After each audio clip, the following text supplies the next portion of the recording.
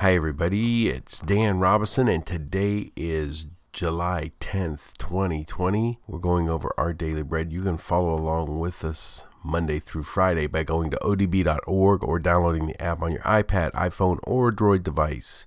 The title of today's devotion is Not Taking Advantage, and it starts with Acts 16:28. Don't harm yourself, we are all here. And they go on to read Acts 16:22 through 34. The crowd joined in the attack against Paul and Silas, and the magistrates ordered them to be stripped and beaten with rods. After they had been severely flogged, they were thrown into prison, and the jailer was commanded to guard them carefully. When he received these orders, he put them in the inner cell and fastened their feet in the stocks. About midnight, Paul and Silas were praying and singing hymns to God, and the other prisoners were listening to them. Suddenly there was such a violent earthquake that the foundations of the prison were shaken. At once all the prison doors flew open, and everyone's chains came loose. The jailer woke up, and when he saw the prison doors open, he drew his sword and was about to kill himself because he thought the prisoners had escaped. But Paul shouted, "Don't harm yourself, we are all here." The jailer called for lights, rushed in, and fell trembling before Paul and Silas. He then brought them out and asked, "Sirs, what must I do to be saved?" They replied, "Believe in the Lord Jesus and you will be saved, you and your household."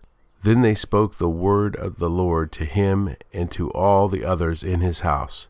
At that hour of the night, the jailer took them and washed their wounds. Then immediately he and all his household were baptized.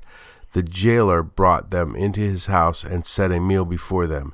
He was filled with joy because he had come to believe in God, he and his whole household.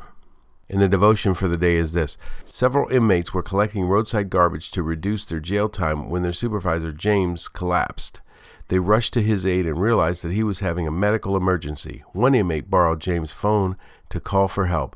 The sheriff's department later thanked the inmates for helping get their supervisor prompt medical attention, especially because they could have instead neglected him, to his great detriment as he was having a stroke, or used the situation to their own advantage to escape. The kindness of the inmates' action is not unlike those of Paul and Silas when they were imprisoned.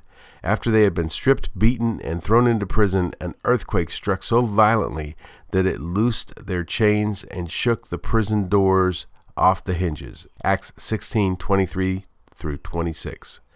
When the jailer awoke, he naturally assumed the prisoners had fled, so he prepared to take his own life, to preempt what would have been his punishment for their escape. When Paul shouted, "We are all here," verse 28, the jailer was so moved by their actions, uncharacteristic of prisoners, that he became curious about the God they worshipped, ultimately coming to believe in him too, verses 29 through 34. The way we treat others reveals what we believe and value. When we choose to do good instead of harm, our actions might just prompt them to wonder about the God we know and love. And the questions of the day are this: in what situation can you choose to not take advantage for your own gain? And how might that decision benefit someone else? And they close with this prayer: Loving God, help me to make choices that will draw others to you. Amen. What would you have done? That's a question I always ask myself when I read the story of Paul and Silas in prison. First, I probably wouldn't have been singing and praising God when I was locked up in shackles, just being beaten and stripped of my clothes. I would have probably been sitting there wondering, why me? I'm trying to do your will, and this is the thanks I get? Next comes the earthquake that shakes the shackles off and causes all of the prison doors to open, which wouldn't have happened because I wouldn't have been praising God.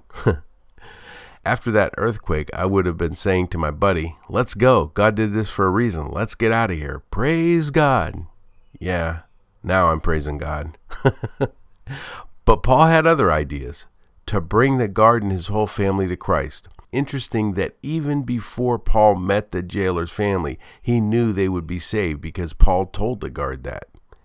You have to wonder if God told Paul and Silas, "Stick around, there's some work that needs done. Salvation is coming to the guard and his family, and you are the ones that will help him with that." What would you have done? Today, ask God to help you see the big picture and outside of yourself. Thank you for listening, and be sure to tell all your friends about our podcast. If you haven't done so, be sure to download the Our Daily Bread app, and I look forward to joining you Monday going over God's Word together. Until then, this is Daniel Robison saying, may God give you a special blessing today. Join us Monday as we discuss Look Up.